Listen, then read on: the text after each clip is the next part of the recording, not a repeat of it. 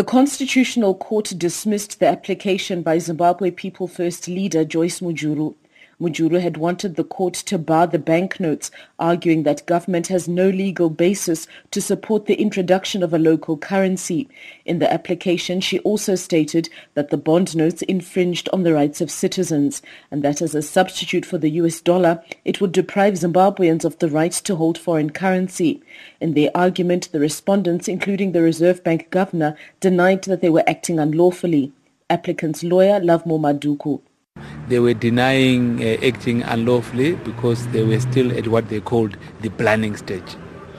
So all the announcements, the policy statements they're making in Parliament, they're saying all those are just we were thinking aloud. So we have not yet done anything.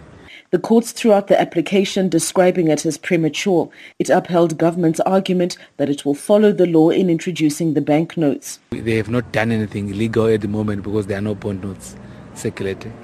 Until the bond notes are circulating, and we find that the bond notes are circulating not in terms of a law that is constitutional, then in that case they can determine the matter.